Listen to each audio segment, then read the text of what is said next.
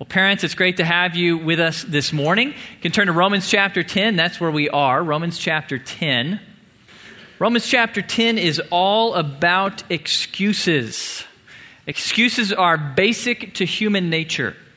When we get caught, when we fail in some way, human nature is to grasp for any excuse out there, even if it's ridiculous. I'll give you some examples. There's some ridiculous excuses that have been given when people were pulled over for speeding. Here are some real excuses that people use to try to get out of a speeding ticket. One of the most common, multiple police officers cited this one. They pulled someone over for speeding, and the person said, "Well, officer, I could not help it because I was going downhill." Now, sadly, just in case you weren't aware, gravity is not an excuse for speeding. That one won't hold up. Dave Hoffman, a sergeant with the Naperville, Illinois Police Department, shares this story. He saw a vehicle run right through a red light, just blow through it. So he turns on his lights and he pulls her over and he asks the driver, "Why did you do that?" And she says, "Well, officer, I just got my brakes fixed and it was really expensive and I did not want to wear them out." That excuse also did not work. Brakes are meant to be used, not saved. Another example, James Matthias, Elnora, Indiana police officer, observed a truck blasting through town doing 72 and a 45. And so he turns on his lights and he begins to follow, and the guy flees. He just takes off. So the police chase him for 7 miles. Another police officer comes. They get the guy pulled over. And the guy says, "I'm so sorry, officer. I did not realize you were back there because I've had a lot to drink." That's really ineffective excuse. That did not work out well for that particular individual. I had a friend in high school who had a sports car. And one night he was out with some friends driving way too fast on the interstate. And a policeman observed this and began to follow, but didn't turn on his emergency lights. He wanted to see how fast would my friend go. And the answer was very fast, well up in the triple digits. And the officer at some point had seen enough, flashed his lights, pulled him over, and my friend knows, man, I'm toast. This is not get a ticket kind of speeding. This is go to jail, lose your license kind of speeding. He knows he has no hope. And so grasping at straws, he offers the excuse, "Well, officer, I thought you wanted to race." Now, here's the crazy part. The officer laughed and let him off. I'm serious. Yeah, I couldn't believe it. He got off. I don't recommend that excuse. I don't think that's going to have a high probability of success. Best excuse I've ever heard, save this one for last. A really good friend of my wife and I got pulled over for speeding and said to the officer, "I am lactose intolerant and I just drank some milk, and if I don't get to a bathroom fast, this is going to get ugly."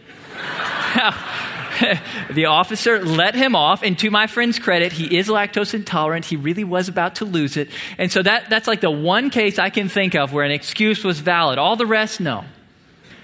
When we get caught for something, when we do something wrong, when we fail, human nature is to give an excuse. That's what we do.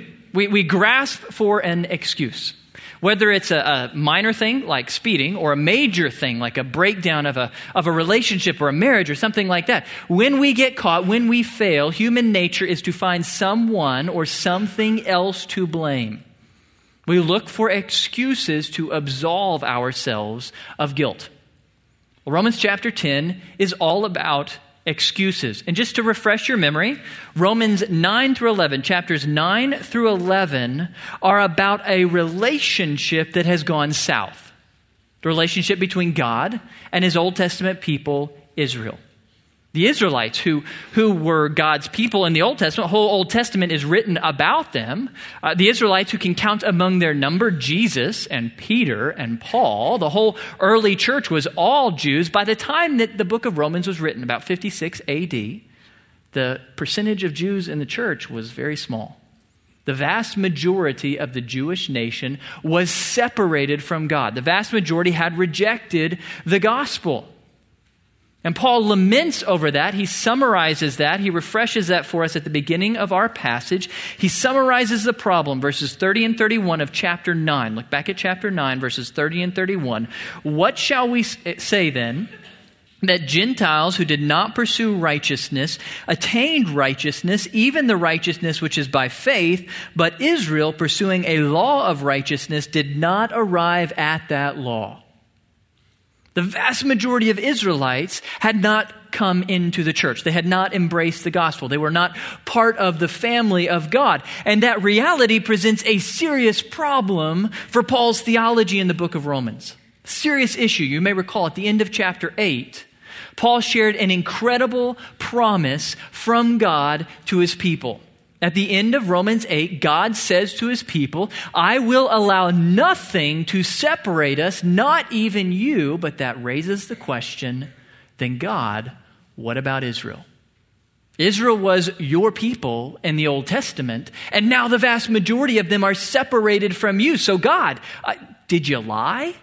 Were you not strong enough, God, to keep your promise to the nation of Israel? God, what about Israel? The separation of the vast majority of Israelites from God when the New Testament was written and today seems to present a major objection to Paul's theology in Romans. It seems to call into question God's righteousness, God's faithfulness. And this is serious for us, not just for Jews, because if you couldn't count on God to keep his promises to his Old Testament people, the Jews, then how can we count on God to keep his promises to his New Testament people, us? This is all about the faithfulness of God, the trustworthiness of God. Can you trust God? And so Paul takes Romans 9 through 11 to answer that question. He gives a three-part answer. Three-part answer to the question, why are the vast majority of Israelites separated from God? For those of you who were here last week, you may recall answer number 1, first part of the answer, chapter 9, because God did not choose most Jews. That was the answer, chapter 9. It was all about that thorny thing called election. God did not choose, he did not elect the vast majority of Jews. That is why the vast majority of Jews are separated from God. Now, just to review what we said about election, here's how election works. God, in eternity past, looked forward and saw humanity. And he saw that all human beings, without exception, would see him in creation and say no. We would all choose freely to reject God, to run away from God towards the only place where God is not, which is hell. We would all freely choose that. That despite the fact that God gives all mercy. God gives mercy to all people. He sent his son to die for all people. God desires salvation for all people. He makes it available to all people. God gives mercy to all of humanity, and yet all of humanity together says no. And so election is God in eternity past, looking and choosing particular individuals who are rebels, who are running from him and grabbing hold of them and yanking them around so that they can finally see the truth of the gospel and be saved. That's election. Mercy to all, over the top mercy to a few. Grabbed, kicking and screaming out of their choice to reject so that they can see the truth of the gospel. That's election. And Paul's point is God only elected a few of the Jews, a small remnant of the Jews, including Peter and Paul and all Jewish Christians. And to that remnant among the Jewish nation, God has been absolutely faithful. So God's faithfulness stands because he only ever chose a small number of the Jews. That's Paul's first answer in Romans chapter 9. In Romans chapter 10, he provides the flip side of the coin. The second part of the answer, which seems to be the exact opposite in our section today, Paul will say, why are the vast majority of Jews separated from God? Because most Jews did not choose God. That's the theology we call human responsibility, free will. Why are most Jews separated from God? Because most Jews freely chose to reject God's offer of salvation. God made it available to them. Jesus died for them. God presented the gospel to them, and they freely chose to say no. Now, for those of you who are looking at this, you may say, well, wait a minute, Blake, those two statements contradict one another. You can't have it both ways. They're separated either because God didn't choose them or because they didn't choose God. Paul says, no, it is both. He sets election and human responsibility right next to each other, side by side in Romans 9 and 10. To us, that raises all kinds of red flags. How can that be true? Theologians stand up. How can this possibly be true? Paul doesn't want us, though, to enter into theological debates about Romans 9 and 10. That's not what this is about. Paul's not trying to raise up a theological debate. In Romans chapter 10, Paul is trying to dismantle excuses. That's what Romans 10 is about, not a theology debate, but dismantling of the excuses that people make for rejecting the gospel. That's where we're going to go today. Paul is going to dismantle, to silence the most common excuses that people give, whether Jews or Gentiles, for rejecting the gospel. Why do people say no to God? They make excuses. Paul is going to dismantle the three most common of those excuses, so I want to walk you through those. We get the first most common excuse that people give for rejecting the gospel, starting in verse 31 of chapter 9. 31 of chapter 9, Paul is going to dismantle the excuse, well, Paul, we are good people.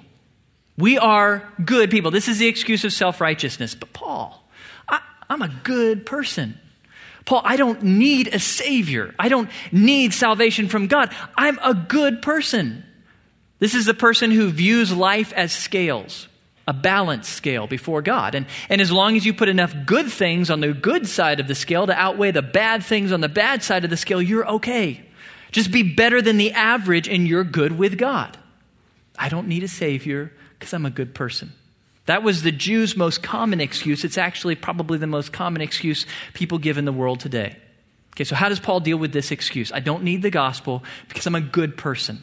Good person. Here's what Paul does with it, starting in verse 31. But Israel, pursuing a law of righteousness, did not arrive at that law. Why?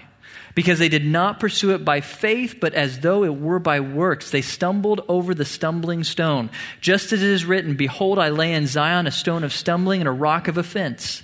And he who believes in him will not be disappointed. Brethren, my heart's desire and my prayer to God for them is for their salvation, for I testify about them that they have a zeal for God, but not in accordance with knowledge.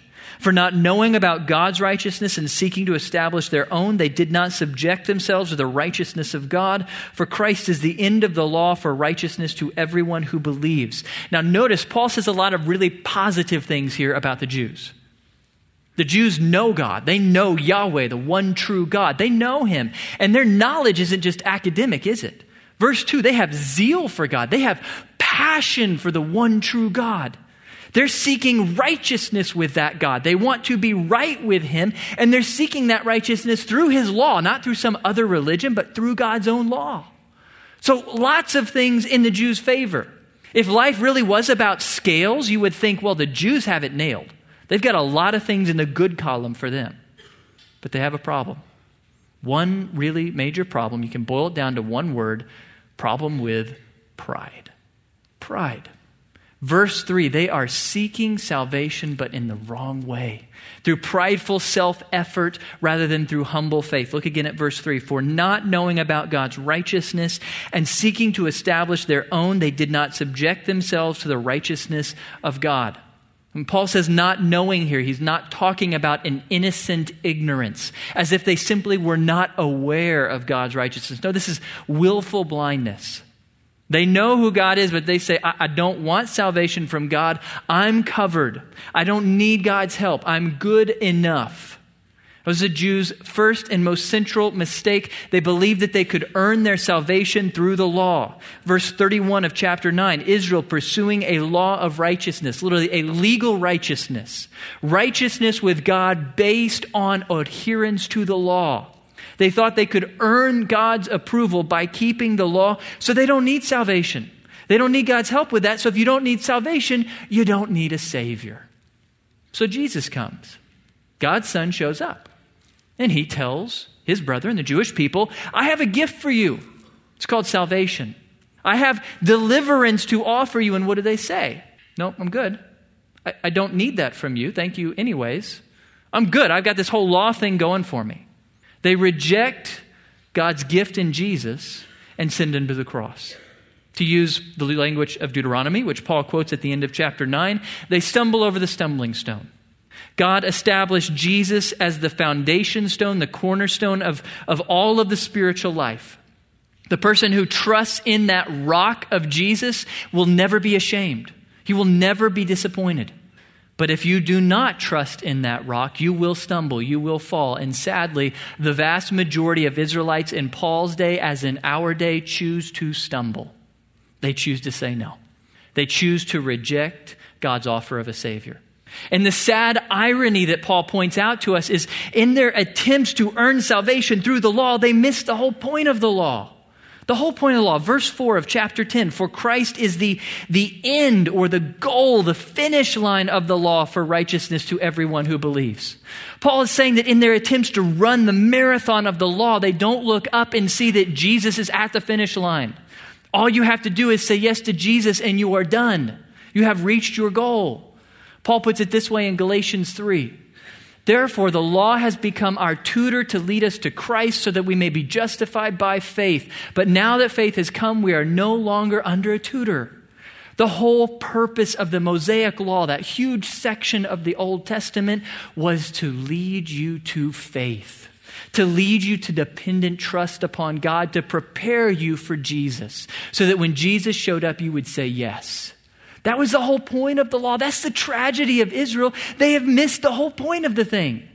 In their attempts to keep the law, they missed the center, the heart of it. And they still do today. I don't know if any of you have traveled to Jerusalem. If you go to Jerusalem and you stay in a hotel in Jerusalem, if you're looking at the bank of elevators, you will notice that one elevator is different. It has a sign above it that says Shabbat elevator. What does that mean? Well, it means that on the Sabbath day, that elevator will automatically stop at every floor of the hotel on the way up and the way down. Why? So that as a good law-keeping Jew, you don't have to push a button. That's how hard they work to keep the letter of the law. They're not even going to complete an electrical circuit on the Sabbath day. But do you think that's really what the law is about? You think the eternal God cares about whether you push a button or not? They've missed the heart of the law. It's about preparing you for Jesus, preparing you for faith. That's what the law was about. They missed it. Why? Because of pride. Because they assumed they were good enough. I can earn it. I can merit God's approval through my works. To the offer of the gospel, they offered the excuse, we're good people. We don't need that. Sadly, that's what the majority of humanity does today. If you asked just a normal person on the street, just average American, if you asked them, if you were to die today and stand before God and he was to ask, why should I let you into my heaven? What is the most common answer you will hear? Because I'm a good person.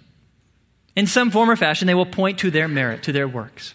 I go to church every Sunday, or synagogue, or mosque. I give to the poor. I don't lie very much. I don't steal. I don't murder anybody. I'm better than most people. They'll point to themselves, to their works, to their efforts. That's the answer of every other religion out there. Why should God let me into heaven? Because I earned it. Because look at what I did. That is religion's answer. It is not God's answer. What is God's answer to the question? Why should I let you into my heaven? Because Jesus died for you. Because of what Jesus did. It has nothing to do with you, with what you do. It's a gift. Getting into heaven, having a relationship with God, eternal life, it is a gift to receive, not something to earn through your works. That's what grace is. Grace is receiving something good that you do not deserve. Jesus deserved it, but he gives it to you freely. I love that line. Religion says do, Jesus says done. It is finished. It is not something you earn. It is not something you merit. It is done. So, the excuse, I'm good enough. No, you're not. That's not what this is about. It doesn't matter if you're a good person. What matters? That God gives you the free gift of salvation through faith in Jesus Christ. Just receive it. Quit trying to earn God's love. Just believe it's yours. Believe it's a gift freely given from God, earned by his Son. So Paul has dismantled the first excuse. We're good people is not valid. Now he moves on to the second excuse. Second excuse that people often give for not accepting the gospel. The Jews' second excuse. Well, Paul, God expects too much of us. God expects too much of us. This whole Christianity thing is too hard.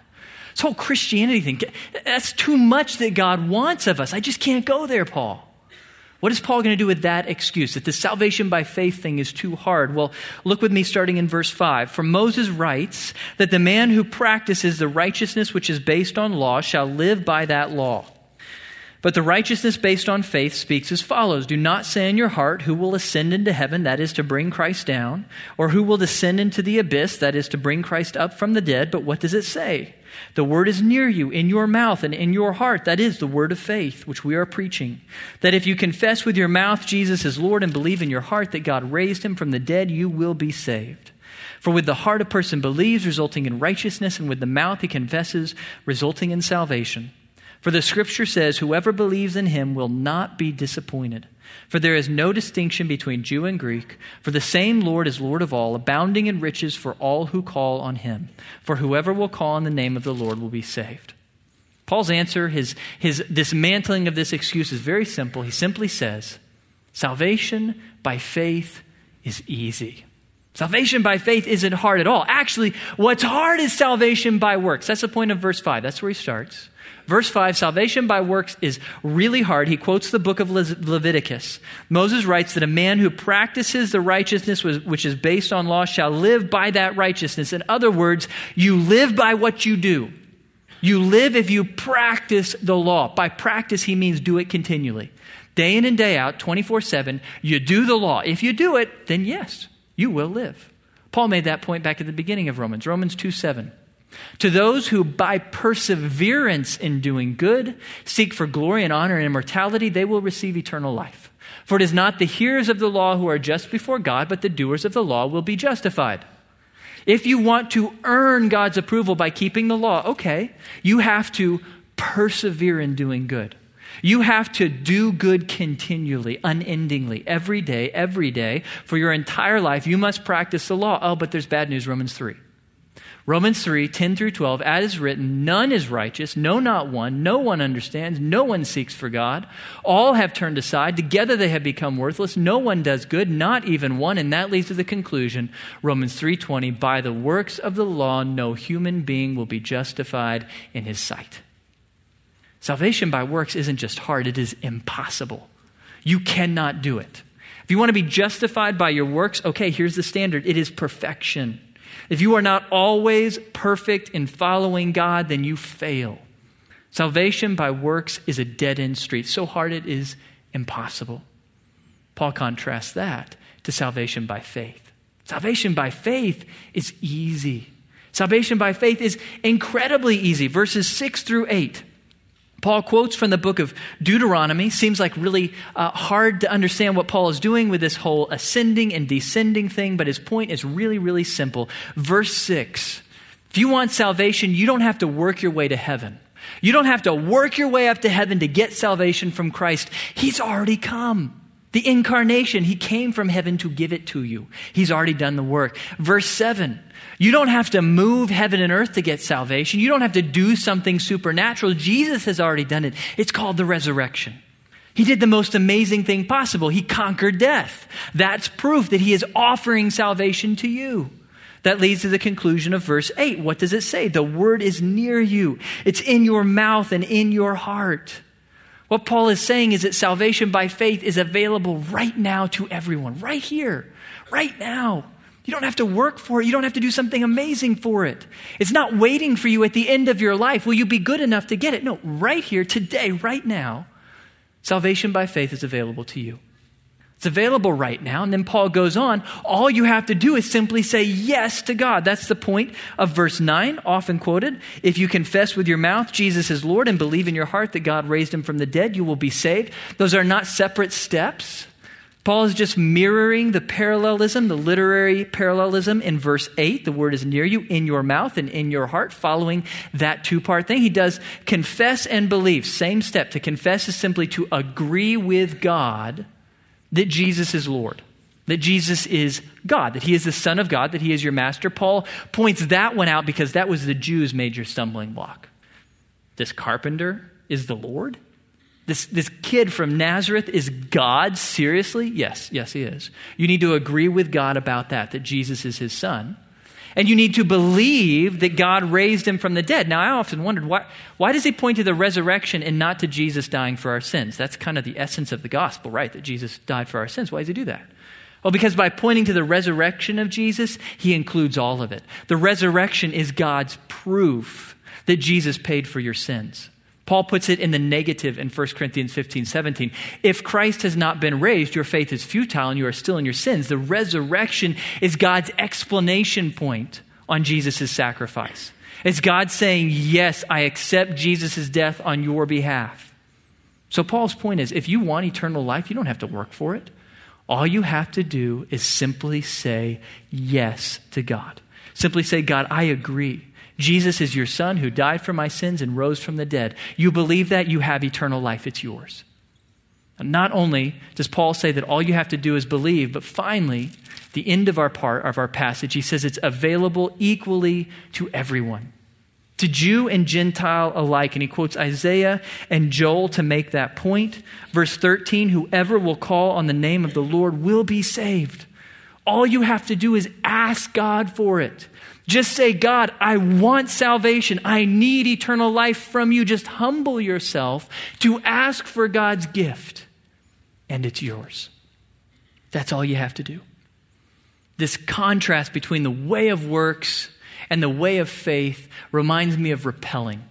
After my freshman year at A&M, that summer I worked at a camp in the Texas Hill Country, and I ran a rappelling station.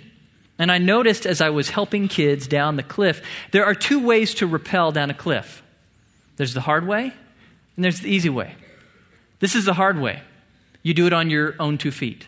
You get to the edge of the cliff, and you rely upon your feet to walk yourself down that cliff. It's interesting. It was always the most athletic kids that chose the hard way. I'm athletic. I'm a pretty strong guy, pretty dexterous, pretty flexible. I'm just going to walk this thing down. Problem was, on our particular cliff, there was a cave halfway down. Doesn't matter how athletic you are, you're not going to walk down the face of a cave. So invariably, the cliff would go inverted, and those athletic guys would face plant into the rock. It was always a painful thing. I'm really glad this little girl's wearing a helmet, because in about 2 minutes, she's really going to need it. Because that is the hard way down a cliff, to try to do it on your own. That's the hard way. Here's the easy way. It's the way of faith. You get to the edge of the cliff, and you say, you know what? I'm going to rely upon this rope to carry my weight. And you lean back. You lean way, way back. And once all of your weight is carried by the rope, it is easy to just cruise down that cliff. That's the easy way, the way of faith. The way that says, you know what, that rope can hold 6,000 pounds. It doesn't need my help. It doesn't need me to walk my way down this cliff. I just need to trust in the rope. So it is with salvation. All you got to do is trust in the rope. Just trust in Jesus. Don't try to do it on your own. You don't need to. He doesn't need your help. Just rely upon him, that he died for your sins and rose from the dead, and it's yours. Eternal life is a gift received in faith. It's not too hard. It's the easiest thing in the world. Just receive it. Receive it in faith. So having dismantled the two most common excuses, Paul moves to the third and last one. Third and last excuse that people give for rejecting the gospel. Hear this one a lot. This is a common excuse. Well, maybe they're rejecting the gospel because they never heard. They never heard the gospel. Now, usually when this excuse is given to me, usually it's given on behalf of someone else. It's the Aborigine excuse. I can't accept the gospel. I can't believe in a God who would send to hell an Aborigine who's never heard the gospel. That's usually how it's framed. If God would condemn a person who never heard the gospel, I can't accept that. I can't believe that. How can that person be held responsible if they never heard the gospel? Okay, well, that's a pretty good excuse. Let's look and see how Paul deals with that third and final excuse. Look starting in verse 14. How then will they call on him in whom they have not believed? How will they believe in him whom they have not heard? And how will they hear without a preacher? How will they preach unless they are sent? Just as it is written, how beautiful are the feet of those who bring good news of good things. However, they did not all heed the good news, for Isaiah says, Lord, who has believed our report? So faith comes from hearing, and hearing by the word of Christ. But I say, surely they have never heard, have they? Indeed they have. Their voice has gone out into all the earth, and their words to the ends of the world. But I say, surely Israel did not know, did they? First Moses says, I will make you jealous by that which is not a nation. By a nation without understanding will I anger you. And Isaiah is very bold and says, I was found by those who did not seek me. I became manifest to those who did not ask for me. But as for Israel, he says, all the day long I have stretched out my hands to a disobedient and obstinate people. Paul begins by laying out 4 things that must be true for you to be held responsible. If God is going to hold you responsible For your choice, whether to embrace or reject the gospel, 4 things must be true. Paul presents them in reverse order, but in chronological order. Number 1, God has to send a messenger. God has to send someone who can proclaim the truth you're to believe. Second, that messenger has to come and preach to you. He has to share that word from God. Third, you have to hear it. He has to preach it in a way that you can hear and understand. And then finally, fourth, you have to believe it. Now, of those 4 things that have to happen, what are you responsible for? Only number 4. You got to believe. First 3 are other people's responsibilities. God and the messenger. God has to send, messenger has to preach, and do so in a way you can hear. If any of those 3 have not been satisfied, if God did not provide those first 3 things, those first 3 steps, then you are not responsible for your choice to reject the gospel. But that's not the case for Israel, is it? No, that's what Paul says in verse 16. He quotes Isaiah. Isaiah says, "Lord, who has believed our report?" And this is really significant. This is a quotation from Isaiah chapter 53, verse 1. Anybody know Isaiah 53? What's that about? It's about the suffering servant. It is perhaps one of, if not the most important chapter in the entire Old Testament. It is the clearest revelation in the Old Testament about Jesus. That Jesus would come and die for our sins. It's clearly revealed there. And Paul's point in quoting Isaiah is to say, well, to the Jewish people, wait a minute. All the first 3 conditions have been met. God sent a messenger. His name was Isaiah. Pretty cool guy. That guy preached to you. And he preached to you in a way that you could hear it. In fact, he wrote it down. And by this time in history, by 56 AD, all good Jews had memorized that chapter of Scripture. You have memorized it. You've heard it. So all the first 3 conditions have been met. So Israel, why are you separated from God? Why did you not embrace his Messiah, who he told you ahead of time about in Isaiah 53? Because you chose not to believe. It was your choice. And so it's your responsibility. You were given the message. You were given it clearly. You were given it convincingly. You chose to say no. So you are responsible. Now that's a major conclusion. It's a significant thing that Paul is saying, and he wants to drive that home. He wants to prove that, so he circles back around and he fleshes this out. Look with me starting in verse 17 and 18. Paul says, "So faith comes from hearing, and hearing by the word of Christ. You have to hear the message to believe. But I say, surely they have not heard, have they? Indeed they have." And then he quotes Psalm 19. Psalm 19, verse 1. Let me share the rest of verse 1 and 2 to you. Psalm 19, 1 and 2. "The heavens declare the glory of God, and the sky above proclaims his handiwork. Day to day pours forth speech, and night to night reveals knowledge." What Paul is saying is, you heard about it in creation. God revealed himself to all of mankind in creation. He revealed that he exists, that he is good, that he is powerful. He proved that he is good through creation. Paul makes that same point, if you'll recall, back in Romans chapter 1, verse 20, he said, "For his, that is God's invisible attributes, namely his eternal power and divine nature, have been clearly perceived ever since the creation of the world and the things that have been made, so they are without excuse." God revealed himself in creation. It's there for all to see. Now, this conviction in Romans 1, it is not about infants. It is not about those who are mentally incapacitated, who cannot see God in creation. It's about all of us who can look in creation and see God there. And Paul's point is, whether you're willing to admit it to yourself or not, you can see God. You see that God is good, that he is powerful. You see his love and his greatness displayed in creation. And so you are responsible to respond. You are responsible to respond to God's self-revelation in creation. That's what God holds you responsible for. Now, someone might say, wisely, well, wait a minute, Blake. God's self-revelation in creation says nothing about Jesus. All it says is that God exists, he's good, he's powerful, maybe that he loves you, but it doesn't say anything about Jesus, and you can only be saved through faith in Jesus. So, how can God hold you responsible if you never hear about Jesus? What do we do with that? Well, fortunately, the Bible tells us very clearly that if you respond affirmatively to what God has given you, he is always faithful to give you more. Jesus puts it this way in Matthew 7. "Ask and it will be given to you. Seek and you will find. Knock and it will be opened to you. For everyone who asks receives, and the one who seeks finds, and to the one who knocks it will be opened." God does not hold out on people. God does not hide himself from people. If you respond to the revelation you have, God is always faithful to give you the rest. So back to the Aborigine. The Aborigine who's never heard the gospel, how can God hold him accountable? Well, according to the New Testament, if that Aborigine wakes up one morning to a beautiful sunrise and says, wow, I see in this sunrise, there's got to be a creator. Someone powerful made this, and he must be good because it's beautiful and it's providing heat and warmth and light for me. I want to know that God. If the Aborigine does that, then according to Jesus' words, God will do whatever it takes to get him the rest of the message. Whether it's sending a missionary or an angel or giving him a vision or dropping a Bible out of an airplane, God will do whatever it takes to provide the gospel to that man. God does not hold out on anyone. If you say yes to what God has given you, he will always give you more. God is a God of mercy and faithfulness, not a God who hides. And so, Paul is helping us understand every person has seen God in creation and is therefore responsible. Everyone has seen. Now, Paul goes further for the Jews. Not only had they seen God in creation, but they had seen God in this book.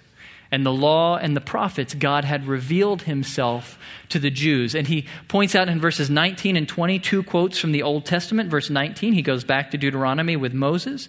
Verse 20, he goes to Isaiah 65. And his point here is to say, guys, Israelites, God warned us. All the way back in the law, some 1,500 years ago, and then in the prophets, some 600 years ago, God warned us that if we chose to reject his good news, his gospel, he would move on to other people. He would give his gift of grace to someone else, the Gentiles. He warned us about this ahead of time. So God had warned the Jews. They had heard. Now, in these quotes, there's kind of some subtle irony here, a subtle little slam to the Israelites in these verses. Paul wants them to understand when God moves on from you guys, he's going to move to the Gentiles who, back in the ancient world, compared to you guys, Gentiles are spiritual idiots. The Jews, they have the Old Testament. They have the covenants, the temple. They have all these great things from God. The Gentiles have none of that. The Gentiles worship other gods. The Gentiles are lost in foolishness. And yet Paul says if the Israelites reject the gospel, God will move on to the Gentiles and he will save them. He will deliver them through the gospel. And what Paul is doing is saying to the Jews, you cannot say that you did not understand. You cannot say that it was too hard, because if God can save the dumb Gentiles, he can save you. You have no excuse. If the Gentiles can embrace the gospel, then surely the Jews can as well.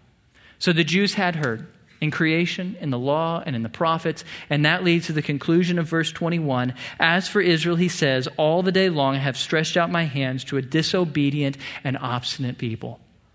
In Hebrew in this verse, this quote from Isaiah 65:2, it's really significant. Stretched out my hands.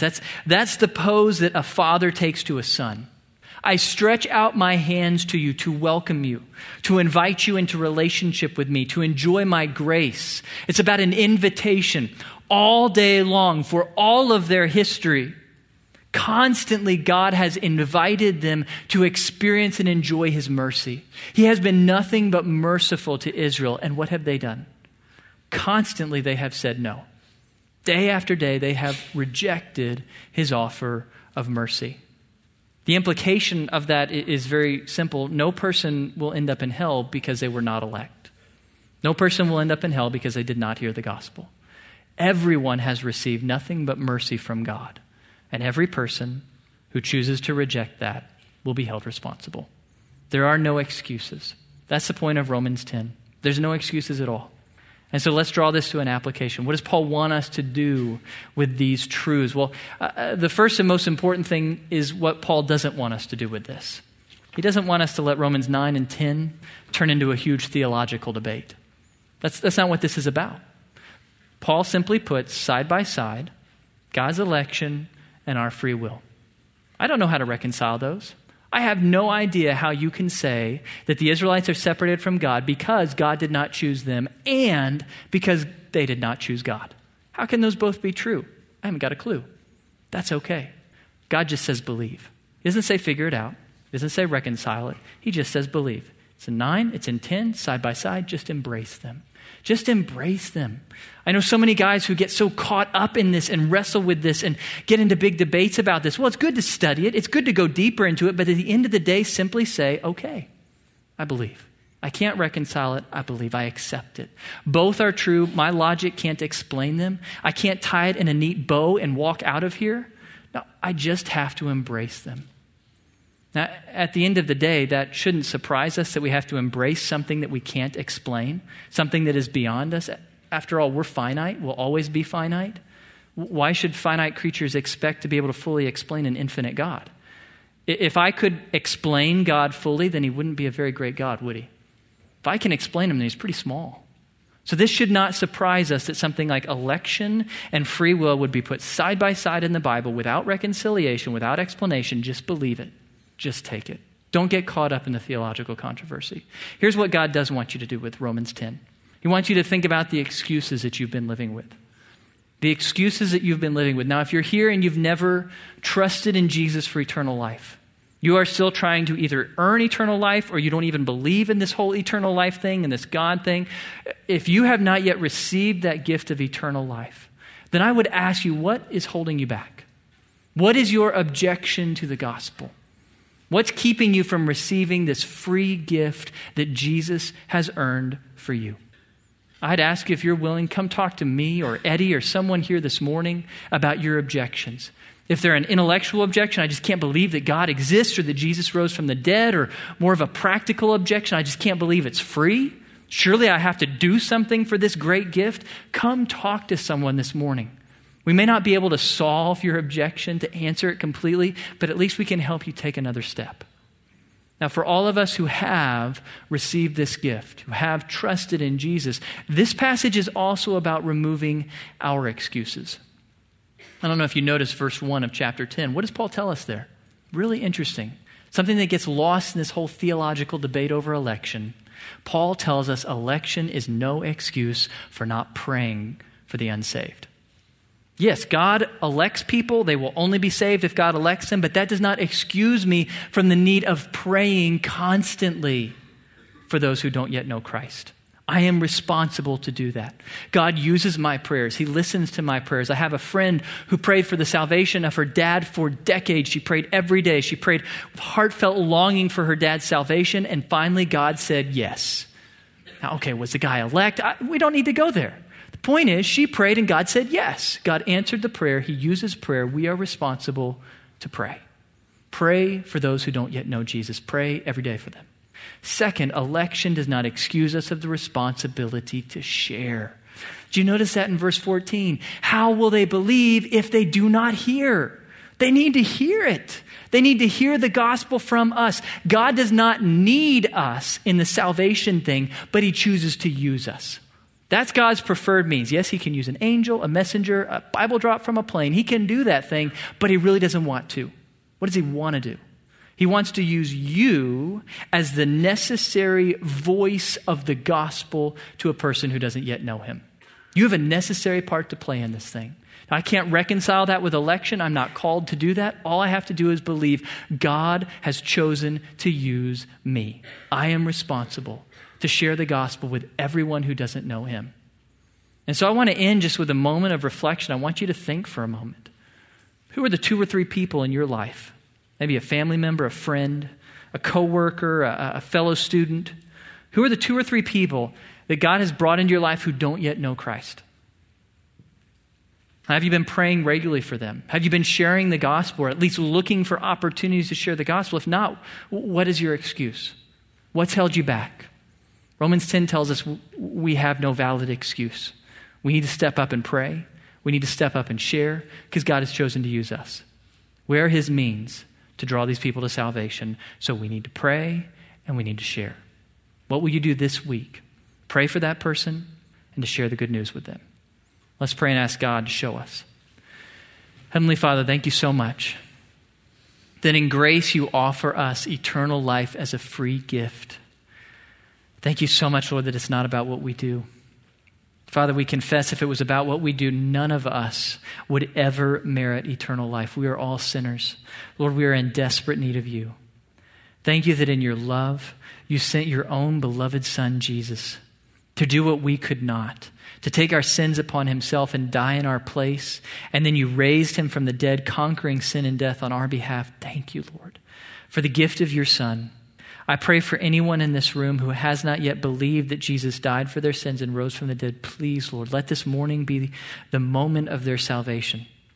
Open their eyes to the truth and simplicity of the gospel. Help them to trust in Jesus alone for eternal life. And for those of us who have believed that message, Lord, I just pray, please, Lord, bring to our minds even this moment the faces, the names of a few people who you have moved into our lives who don't yet know your Son. Please, Father, help us. Help us to care so deeply about these individuals that we will pray for them regularly and that we will look for every opportunity to share the gospel with them. We confess it is only you who can save them, so please, Lord, use our prayers and empower our witness to draw these people to Christ. Our prayers for their salvation. We rejoice that you desire them to be saved. We rejoice that you sent your Son to die for them. We thank you that you give them mercy. And we pray that you would draw them to yourself. Thank you for the gift of your Son. In his name we pray. Amen. God bless you guys.